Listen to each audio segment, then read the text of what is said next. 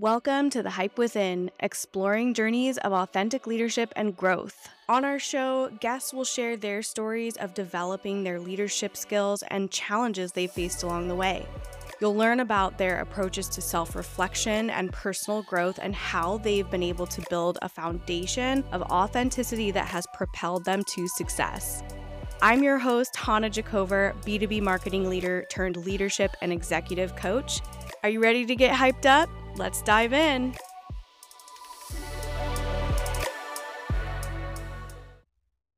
Hey leaders, today I'm super excited to welcome to the show community expert, founder, political operative, and marketing leader, Dan Cmejla.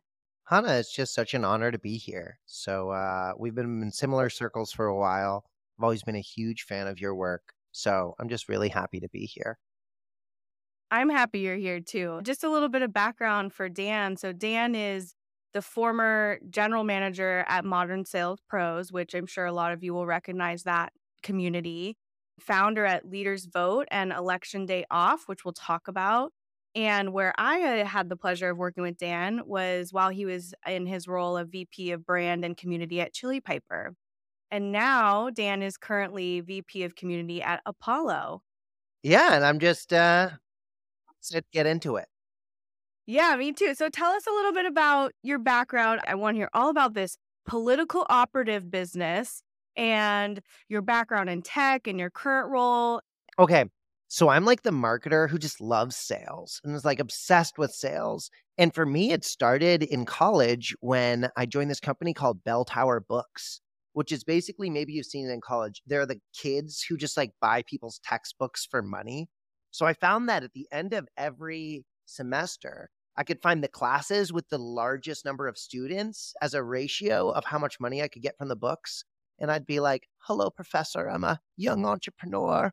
Set up a table outside the class, buying tens and tens of thousands of books every exam week. Maybe I should have spent more time focusing on exams, but it's how I got my start in business. I was like the best seller they'd ever, whatever, but it was just buying books. So it was pretty fun. From there, I joined a nonprofit where I probably learned the most about leadership. It was called VPIRG, Vermont's Voice. And it's one of those orgs that goes out, they knock on your door and ask you for money. And I would really recommend like people join a canvassing operation because you learn a huge amount about how to interact with people and how to manage people. You have the same conversation just knocking on a stranger's door, right? You learn a lot about how to approach people, about how to face rejection and things like that. But it goes beyond that, where each day we'd send out a group of like 4 or 5 in a car. And very early in my career, I learned that the energy that you receive from people and the energy that you give back to them will follow them through their workday. What's really interesting about this is you deploy someone and like the nature of your high five and like you could tell how well someone's going to do as soon as they leave the car. So it was really, really fun. I learned a ton there, probably more about leadership there than I did anywhere else. Then I worked in politics. I managed the persuasion program for Bernie Sanders in New Hampshire. Originally supposed to have a team of 2, but that team expanded to 45. And it was awesome. I met just so many amazing people some of who are now my mentors. It was really awesome. After that, I traveled with Bernie, did all of his events, did some consulting for some door-to-door companies where I met Pete Kazanji, who brought me on as the 4th employee at Atrium. I was the operations manager for a community called Modern Sales Pros. It was about 1,000 members. 2 years later, it was 14,000. We had events across 15 cities. We brought in a few million sponsorship revenue, and I was the GM of that org. Went back into politics. This time it ended a little bit better. I was working for Bernie, then Joe Biden. I managed all Joe Biden's LinkedIn efforts, or lack thereof, right? And then joined Chili Piper, scaled a team of 10 there. By the time I left in the last 6 months, we surveyed all of our customers, and 60% of our net new customers heard of us first through social media or community, which was really, really fun. And now I'm at Apollo, and I'm just really excited for what's next and to uplift those around me and be uplifted by those around me. So there you go. In a maybe less than short synopsis, that's my background. I have so many questions. I'm amped on this. So the first thing that I want to dig into that you mentioned is you talked about energy, which I am a big proponent of talking about energy, auditing energy, leveraging energy. And I believe that energy is the most important resource above time and money. People are always like, I need more time, I need more money, but energy you can do so much more with. So I want to hear your take a little bit more about energy. I completely agree with what you said about you can tell how people are going to perform. You can influence somebody else's energy based on your energy. And I'm curious how you learned all of that and how you bring that into your leadership. Oh my gosh, we could talk about this forever, and maybe I can give like an aside first where one of my first bit of advice I would have for other leaders out there is to not judge people based off their energy. Because everybody's totally different. And it's also to not let your energy plow through everyone around you. When I was younger, maybe this will surprise you, everyone watching who knows me is not surprised. But I got a lot of complaints that I had too much energy. It's like, wow, there's too much energy. It's all over the place. What are we going to do? In fact, this canvassing org that I told you about, you have to raise a certain amount of money each day. And the bosses, they were like, this guy is weird. Let's send him to the towns where it's really hard to fundraise. And I ended up pulling it off anyway. A couple things I would say about energy. And the first would stem from a question I asked the listener to ask themselves right now. In your 8, your 6, your 10-hour day, your 12-hour day, whatever, are you really your best? For what percentage of that are your best? And I'll be honest, for me, it varies. Sometimes I'm like really productive for most of the day. Sometimes I'll let hours go by. And I found I've just been beating my head against the wall. Energy is really important because it's what matters to get results and to grow your career is not the hours that you work. It's the results that you get with the time that you work. And I would put forth that one of the best things you can do to get those results is to maintain an energy that allows you to do a couple things. One, it allows you to be creative. There's so many times where I've approached a problem and 6 people are trying to figure out the problem the same way, and they've thought about it so much that they're not able to be creative. But if you have an energy where you're not so buried in tasks that you're able to give your brain the freedom to think about things from a new angle, if you're happy, if you're willing to experiment, if you feel comfortable with your manager enough to take risks and present bad ideas, that energy is what will enable you to differentiate yourself from everyone else. A great example of this is like playbooks, right? Everyone goes to business school, they learn the same playbooks. Those playbooks don't work because they're mass adopted. If instead in school we are taught more about how to put ourselves into a problem solving mindset, how to uplift the energy of those around us and ourselves, you'd find a lot more people approaching each problem confident they could find solutions. Another thing on energy is that it's totally real. It's totally real. And like we've all felt it, like the concept of being in the zone. Hannah, what does being in the zone mean to you? You're in the zone. What does that mean? For me, in the zone, because I've done some of this work, is I know what brainwave state that I'm in, and it's allowing me to have complete creative focus on whatever it is in front of me, whatever the one thing is that I think is the most important to work on. And I know that I'm working with my body and my ultradian rhythm to like maintain all of this for a certain amount of time. So that's what being in the zone means for me. Yeah. And it's like, what percentage of your like breakthrough work has come when you've been in the zone? Like the things that are like really true innovations or moments of inspiration. For me, one thing that I have found to be so important is understanding like how does your brain work, your energy output, your ultradian rhythm literally controls your energy outputs and your productivity outputs. And if you don't understand that, how could you possibly know how to use your energy and how to focus that energy and when to use it? And the fact that you're only going to get 90 minutes of like solid focus time before you have to go do something else. And I'm curious because you Yeah. said getting into that zone for you, like how do you get into that zone or how do you encourage others to get into that problem solving creative zone? Yeah, so there are a couple ways you can do it. There's the energy suckers, and then there's the energy givers. So the number one thing that I think makes it more difficult to get in the zone is to have a boss who's like a detractor or a minimizer. And what I would say is if you're here and you're like, what's a minimizer? It might be you. I even found out at one point that I was kind of a minimizer, even though I was getting great feedback on how I power folks. But if you don't give your team the freedom to fail, if you don't give them the emotional space and the comfort to take risks, then you are going to minimize the impact they have because you're not going to let them get into that creative zone.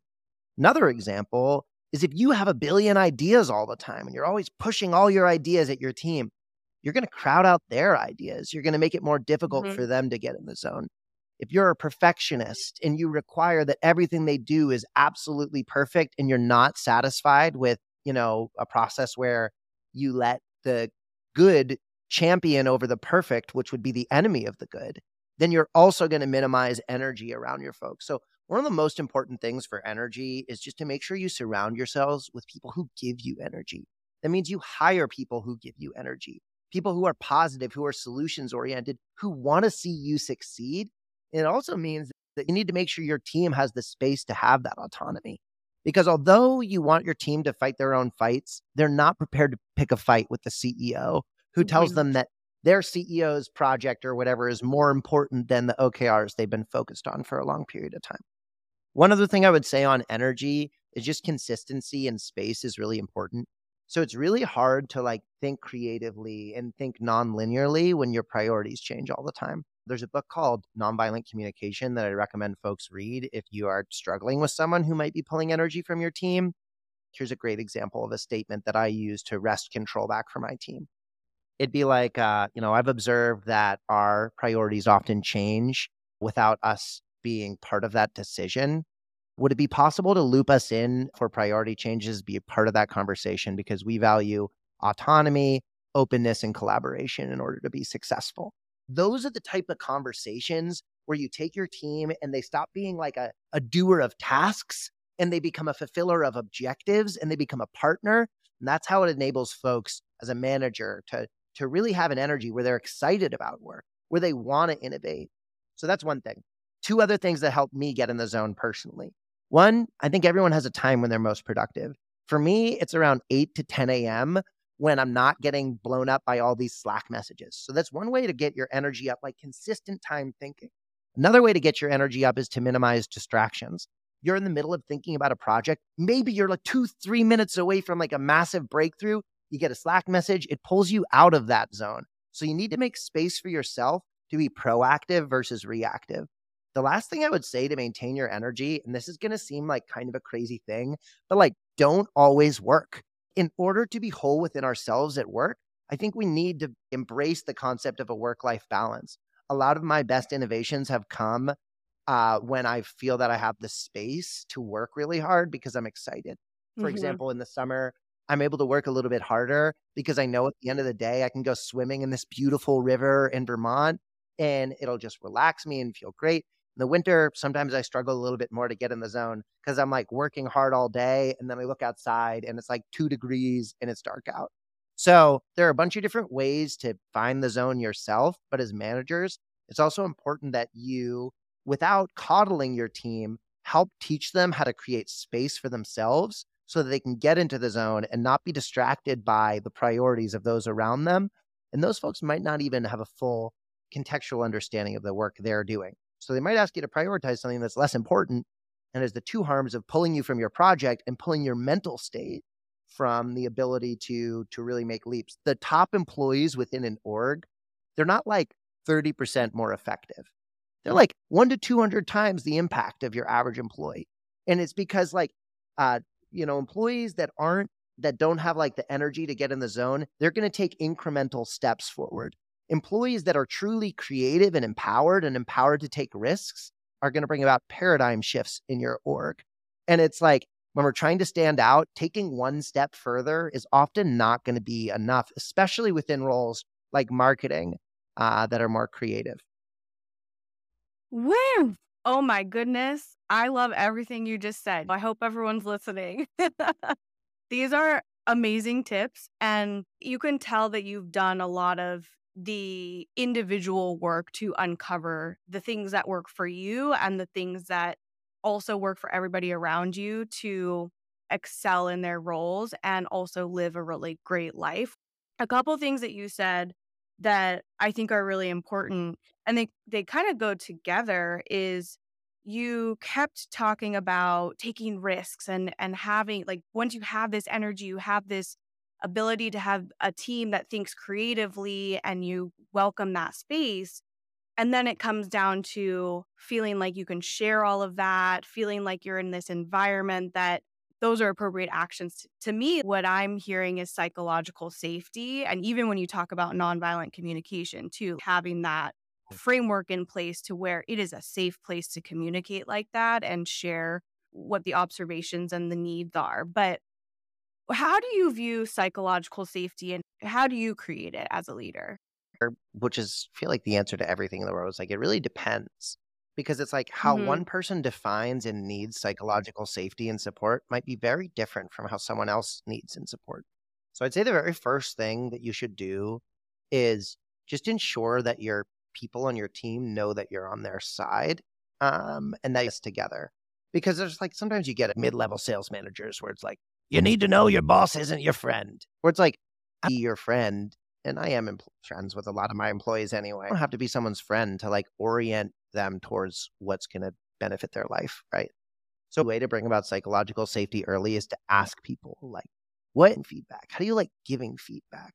What feedback do you have for me on how I can be a better manager? Letting them know that you're open to feedback is really important also. Otherwise, they're going to feel scared to give you feedback, which is for you to be kind of there for them. Like, hey, style is one where the leader takes style and it's deferential to the way that their team wants to be managed. This is really important because if you don't do it, what's going to happen in a lot of cases is you're going to create like a bro culture that's great introverts, and you're going to drown out all the introverts' ideas out there. And it'll probably also be like Hmm. a bunch of men clamoring up also because like men are just much more willing to believe that they're all the time. I think there was some really interesting data that showed on applications that it's like men will feel comfortable applying to jobs that they only meet 80% of the criteria for, and women need to meet like 90% or like I don't know the stat exactly. All the stats. So for like all kinds like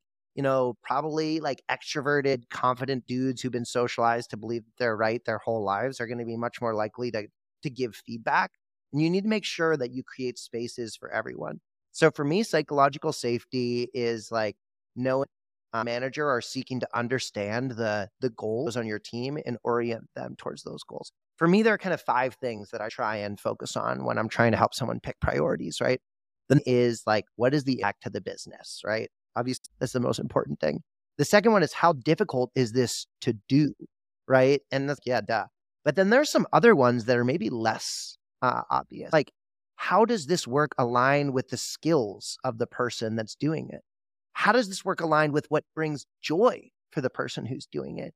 And how does this visible to enable people to meet their long-term professional development goals, like getting a raise, getting a promotion? Oftentimes I'll talk to someone, maybe they had a bad manager who left or whatever, and I'll be like, I just have a question. Like, has your manager ever proactively tried to connect you with a group of mentors outside of the company that can level you up in each stage of your career? Has your manager talked to you about what your next promotion is and how you can get to that? Has the person that you're working with sat down and asked you, where do you want to be in 1 year, in 3 years, in 5 years? And then when you can't answer that question, they push you continually to do that. An easy thing I like to do to establish psychological safety is to establish mentors for those on my team that aren't at the company. Because if you're like taking all mentorship and being like, here's your Apollo mentorship, all this stuff, there's uh, their employees towards opportunities for growth, even if that growth is going to come outside of the company. And at the same time, they try to arrange the programs within the company so that people have more opportunity in their current role than they'll have anywhere else. Change at some point, but so far in software, I've had, I've had hundreds of employees in general, mostly door knocking. But in the SaaS world, I've had about 18 employees, and I've never had an employee leave my team. We've had to let go of people, but when I ask them why, they're like, "You're the person who wants to help me grow my career, not just get stuff done in the context of our role there." And oftentimes the two are one and the same. Yeah. And just like we were saying earlier, like people stay with people and people leave bad managers, right? Like if you can just be a good human and approach management and leadership from that perspective of building psychological safety, building a place for people to really tell you exactly what they want and help you get them to that place no matter what it might be, they're going to follow you and they're going to be loyal to you because of the way that you've been able to inspire them and motivate them and help them through their career. And in turn, that just creates this awesome cycle of mentors and even like reverse mentorship too, where one day, like, you'll be learning from Yeah. your mentees. I'm always learning from my mentees and my coaches and my 5-year-old, people who are much younger than me. Yeah, no, this happens all the time. And then the one thing I'll add here, because it's like, I'm not saying like, oh, be the nicest person ever to your employees, because that is another way to erode psychological safety, right? The author of Radical Candor does an awesome job explaining this, where it's like, if your employees don't feel they're going to be challenged directly, then they are going to actually feel unsafe because they're not going to know if they do a bad job if you're going to let them know. So what's really important is to care genuinely for your employees, but also give them real talk. When they do make a mistake, let them make that mistake and then have a conversation with them about how they can grow from that mistake. And that's often an aha moment too. Because I've entered so many of these conversations like, hey, let's do a debrief on the mail merge that was wrong or whatever. And people are just like freaked out. And I had a boss, Pete Kazanji, who did a great job with this. Every time I would mess up, he'd be like, we're going to have a meeting. And I'd be like, oh God. But then in the meeting, it would just be like very nice, very solutions oriented, very focused. And it made me feel comfortable because I knew that when he told me I was doing a good job or I was doing a bad job, it was the truth. Because if everything's always good, people are just going to stop believing you. And it is a scary time to be in tech where there are random layoffs that happen all the time. Really happy Apollo just had our 3 best months in our company's history back to back to back.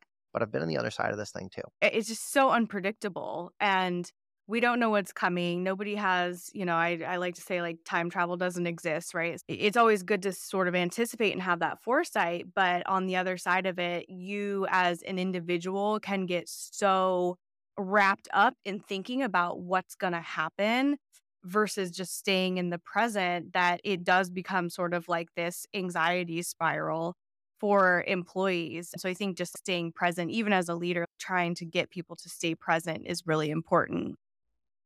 You shared a lot about inspiration, what gets you going in terms of leadership, thinking about energy and psychological safety. You've given some awesome tips around that. I'm wondering, what are some things that you've done for your own personal growth and transformation that has really allowed you to challenge some of the things that you're seeing in leadership and disrupt these norms, especially in the tech industry? This is a really good question. Well, let's do a couple tactical things. These aren't my things. These are some amazing processes built by Tyler Parsons, who was the VP of People at Chili Piper. And one of them that was amazing, a really great way to ensure that your team and you are oriented in the same direction is to just ask them. It's like, what?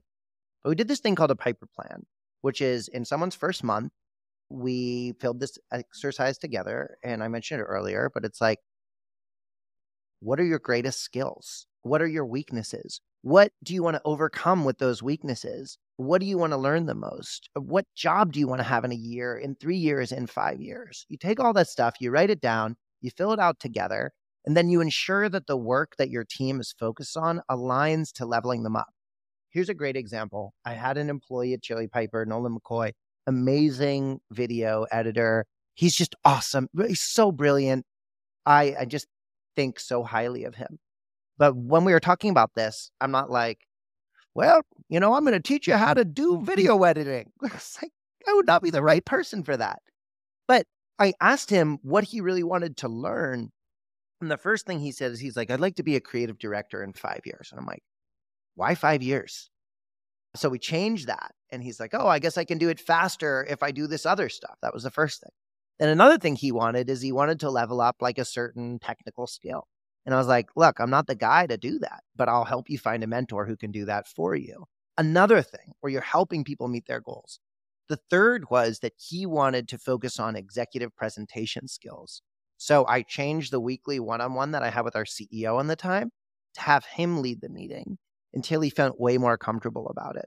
It's like these are really simple things that you can do to break from the mold of traditional leadership. And the way you do it is by focusing on helping people grow. not extract more from them. A lot of managers are like, I need to get as much work as possible out of Stevie so that he does whatever. But if you flip that and you said, how can I invest as much as possible into Stevie so that Stevie's more efficient, so that he's happier at work, so that he's okay when things change suddenly because he has a baseline of security and consistency in his or her commitments or whatever. I guess Stevie could be a lady. So those are a couple things that you can do to make it really easy. Here's one other thing that's awesome. I love doing this. Challenge your team to set really tough goals, but reserve some space yourself to help them with those goals. As a manager, I always reserve a little bit of bandwidth so that when I can tell someone is overwhelmed or maybe they get something new thrown on their plate, you go in there and do the work yourself. As a canvasser, door knocker, the number one thing that upset me would be like a manager who doesn't know how to knock doors. If you're not willing to do the work, why should I give you my loyalty? Life is a lot about reciprocity, consistency, and trust. And one of the greatest ways to earn trust with your employees is just to like get your hands dirty. I get this feedback all the time from folks on the teams that I serve. Wow, my past manager never helped me with programs. Well, your past manager was not getting your complete self because they didn't earn that level of trust where because you help them and they help you, they feel comfortable giving you constructive feedback as a manager. You need to actively solicit feedback for your manager. A one-on-one is not like a, hey, here's what you've been doing well, here's what you haven't. It's a recap on the partnership between you and those on the teams that you serve. Yeah, I completely agree. And I think earlier what you were describing too with the Piper plan, which I love, and following into your next point around leaving space as a leader to jump in, is you're also going to help yourself with delegation. And this is like a number one thing Mhm. that emerging leaders are really, really bad at. They don't know how to delegate.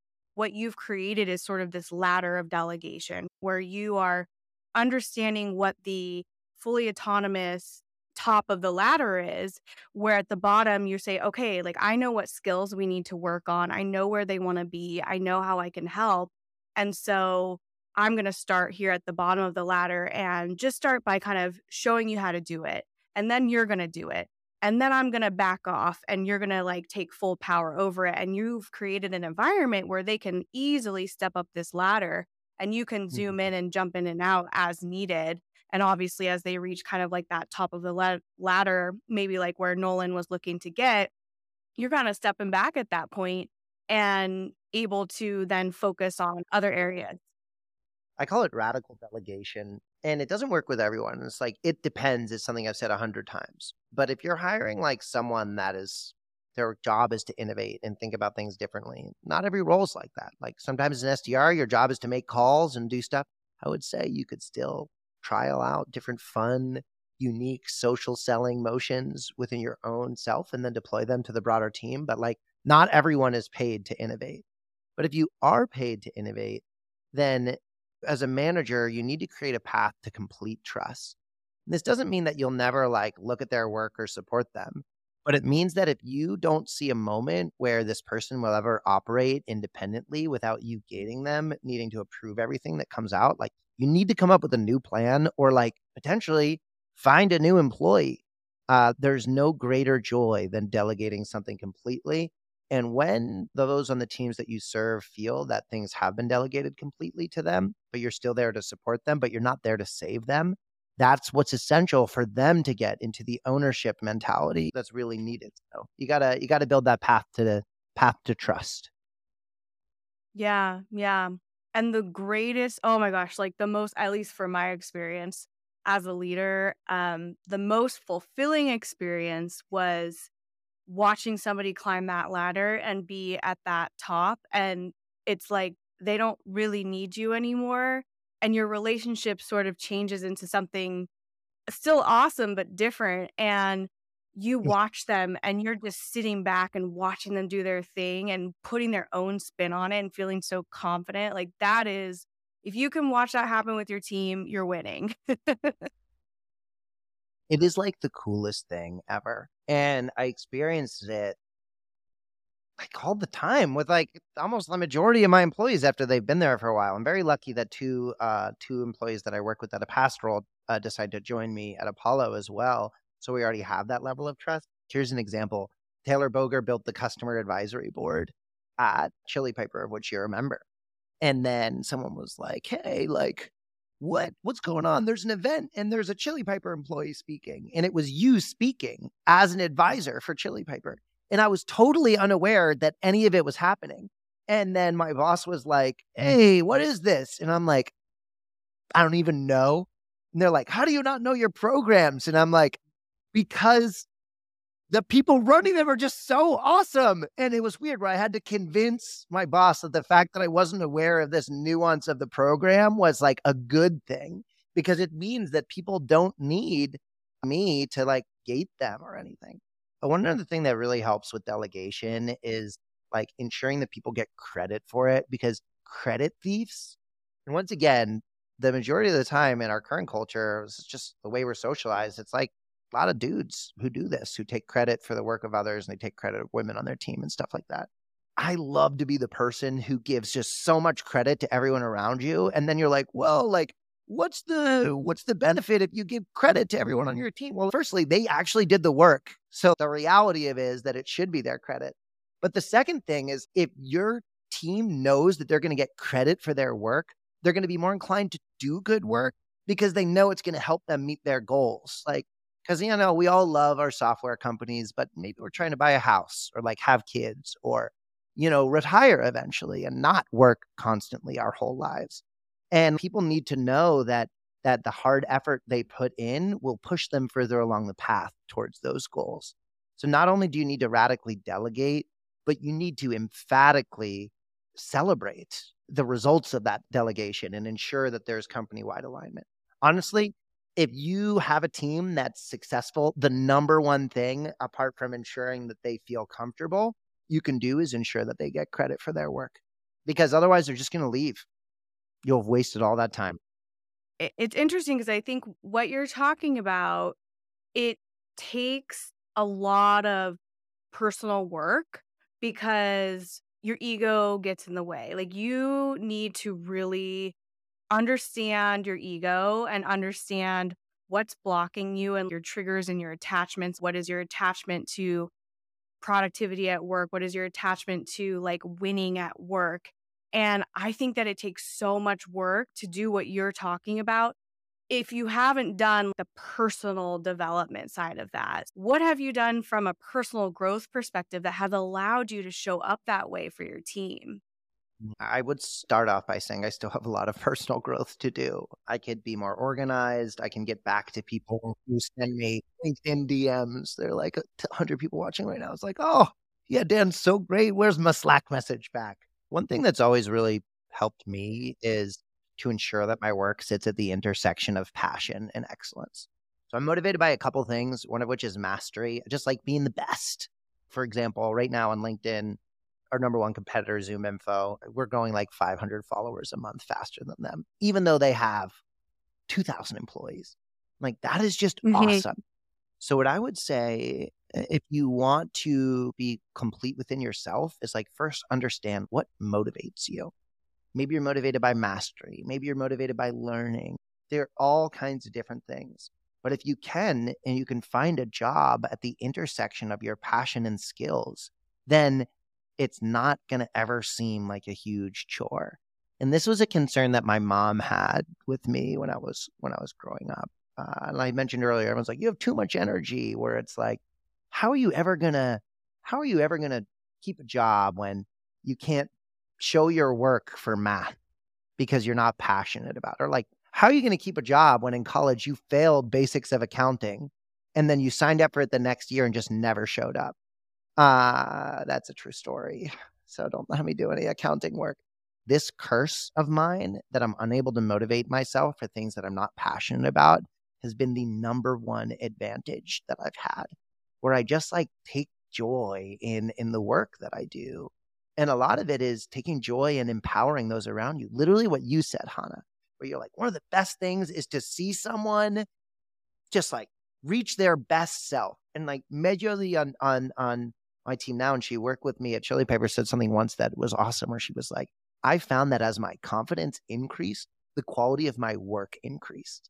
And I'm just like, I'm just so happy when I hear that. It genuinely makes me truly happy. Like when folks on my team get a raise, I'll like call my dad and I'll be like, they just got $20,000 raise. When you orient yourself towards the success of your team and it brings you actual joy, it becomes so much easier because you don't have to pretend. And then the reason it brings you joy is because this is a accomplishment for yourself too, right? When someone on a team succeeds, you don't have to say, this is my accomplishment to feel pride from it, nor do you have to say it's my accomplishment to get credit for it. If you're always giving credit to your team, you're going to get a different type of credit. The credit of a reputation as a good manager. And maybe, I don't know who told you to talk with me, but like that's manifesting right here. In terms of like tactically, a couple things that really helped me. One thing is as a child, I was diagnosed with ADHD and they were always like, take this drug or maybe this drug will work or combination of these two drugs. And everyone can medicate their own way. My ADHD is not the same as someone else's ADHD, but I don't take anything right now at all. But there have been a couple things that have really helped me. And the first was to kind of be your best. You need to be aware of where your shortcomings are. For me, that was organization. It's much less so now. And I've solved that by just time blocking everything. So every time I have a task, I'll time block it or I'll put it somewhere or I'll email it to myself and then I won't lose things that way. That's one thing that you can do. Another thing is just find whatever you're doing in work that brings you joy. Think right now, what am I doing? What do I hate? What do I like? What do I love? Try and do a little bit more of the stuff that you love or schedule your day where you do something you love right after something that you really don't love because you have something to look forward to. The last thing I would say is just surround yourself with people who both compliment you and level you up and uplift you. Everyone's their own person, but like we've all worked with really negative people. And sometimes what negative people thrive with is other negative people with whom to discuss negativity and all kinds of things like that. So it's important when you meet those folks, that doesn't mean they're negative people. It just might mean that they haven't had a mentor who's helped them take the steps they need to be a positive person. Here's a non-traditional step. I have a mandatory minimum vacation time for those on my team. We have unlimited PTO. I had unlimited PTO at Chili Piper. We have unlimited PTO at Apollo.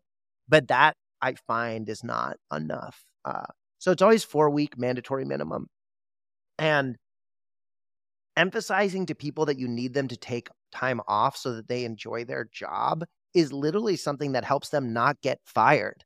It's something that helps them achieve their goals because if people are just so stuck in this cycle of stress and everything and it's crazy, they're not going to be successful. So that's something that I've done recently for myself for the first time. I took 4 weeks off last year. I'm going to do the same this year. And it's really helped me work harder during the day because I know that I just have it so good. I get to take plenty of time off each year. I get to work with amazing people. And all I have to do to keep that going is just bring my best to work each day. And that, if it was like, all I have to do is bring my best to work each day to just work 300 days a year and not take weekends off, I couldn't motivate myself to do that. It's like, here, you'll make more money so that you can spend your time making more money. Like that is not a motivator to me. People work to live an amazing life. If you orient your time towards enjoying life and working versus like having work be everything, then it becomes a lot easier to just enjoy your job, which then leads to more creativity and higher attainment of your goals in my mind. The other thing that's been really helpful for me is just like a really strong support network. So my incredible partner, Abby, is always there to talk to me, my family, my mom, my dad. I have a group of mentors across previous companies, folks like Lori Richardson or Daryl Prale or different folks like that that I can lean on. And they have always given me really good advice, which is it's really helpful to have people outside your company to receive advice from. So that's really helped as well. In short, I would say the number one differentiator is just to find a way to enjoy work.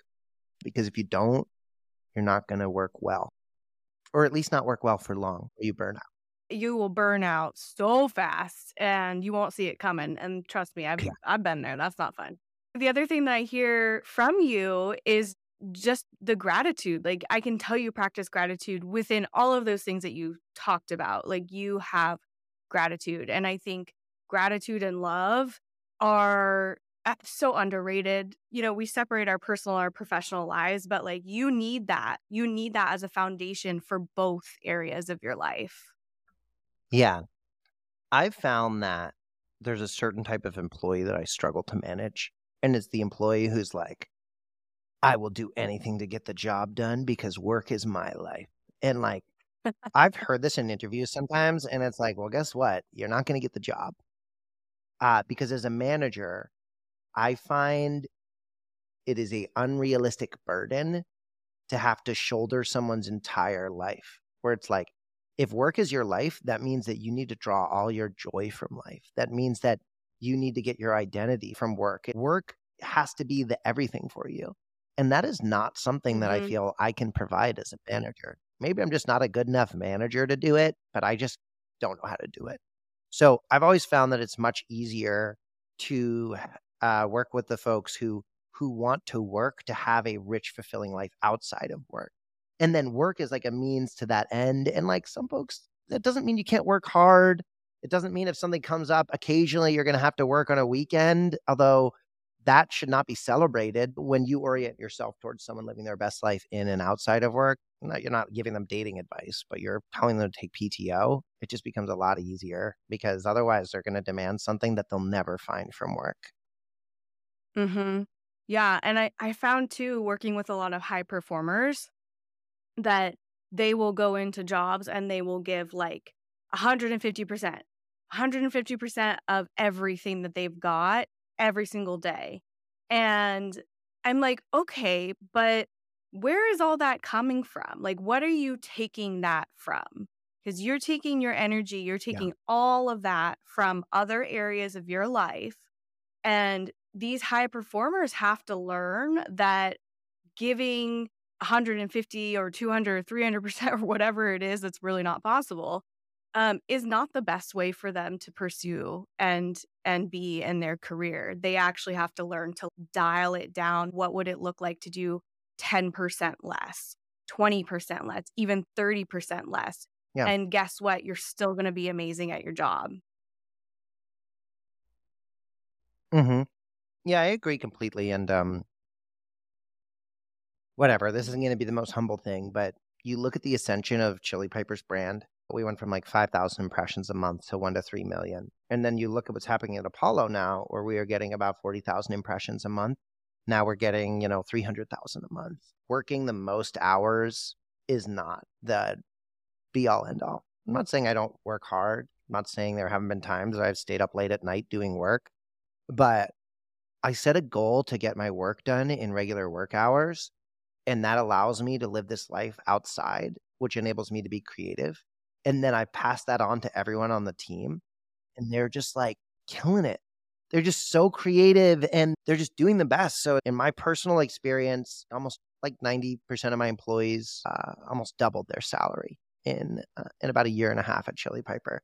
And it's because they accomplish incredible things. And the same thing is starting to happen at Apollo now. So to those who are like, "Oh, you're taking time off," like I don't know, there is a serious problem there in sales where it's like if you have such a large comp component, then it's not possible for you Mhm. to take time off without cutting your pay. But if you can avoid that or create a policy around that or something like that, like quota reduction or something for PTO, my experience is that the teams that take more time off outperform the teams that don't, even though they work less hours. Yes, especially in marketing where, like, everything is a fire, and especially in tech, and I would Yeah. say the success that you've seen at Chili Piper and what you're seeing now at Apollo with your team, like, that is just such a testament to your leadership and what you bring to the table and how you rally the team. Your leadership, I can tell, is just very infectious, and that creates inspired action in others, and it's better to inspire somebody than to motivate somebody. Yeah, and I would just push back against it a little bit where it's like I think that the leadership style that I have is one that is drawn a lot from the feedback from a team that trusts me. So the success there is just like the ultimate team effort and just like a bunch of people uplifting each other. We're now at Apollo, for example. I have two employees, both of which we've worked together for like 3 years now, and they delegate things to me. And I tell them, let's delegate things to each other. And they help me. And their leadership style up levels me and keeps me motivated. And they ensure that I get credit for my work and I ensure that they get credit for their work. So I really appreciate that. But it truly has been like a team effort. When you reach a point where someone on the team that you serve comes to you with an idea, and then rather than like asking closed questions, which are those yes or no questions where like, do you think it would be better if we did this instead? That's like not a real question. You're just trying to lead your teammate towards an answer. Instead of asking like closed questions to try and put your opinion on it, you just ask questions to help them understand more. And then you trust them and they know that it's their decision, not yours. That's when they're owners. That's when you have a bunch of people who are just ready to challenge every preconception and out innovate everyone else around them. I would say the number one thing that discourages innovation is managers who discourage autonomy. How can you expect someone to be innovative when they're not allowed to be innovative? When you've placed them into a box of your own creation? Just like take the box, burn it down in front of everybody, and then tell them that you're going to be there to support them, but that like you're not going to be there to protect them.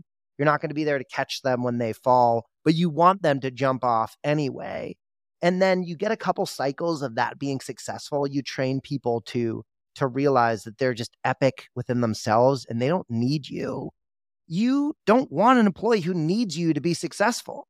You want to train your employees to the point where it becomes less of a manager-managee relationship and more like a team dynamic where you just pass balls to each other and you realize that an assist is the same as a goal. I love that. Burn the box down.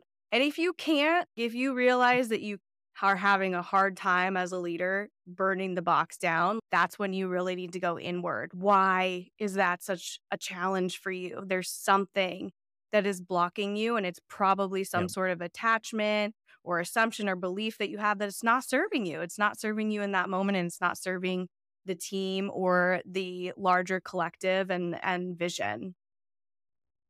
All right, Mhm. Dan. Well, this has been so fun. You have such a wealth of wisdom to share with everybody. And I so appreciate Oh, you being on the show and bringing your energy. Just in closing thoughts, what final piece of wisdom or advice or resource, whatever it is that you want to share with the people listening out there, what would you like to leave us with?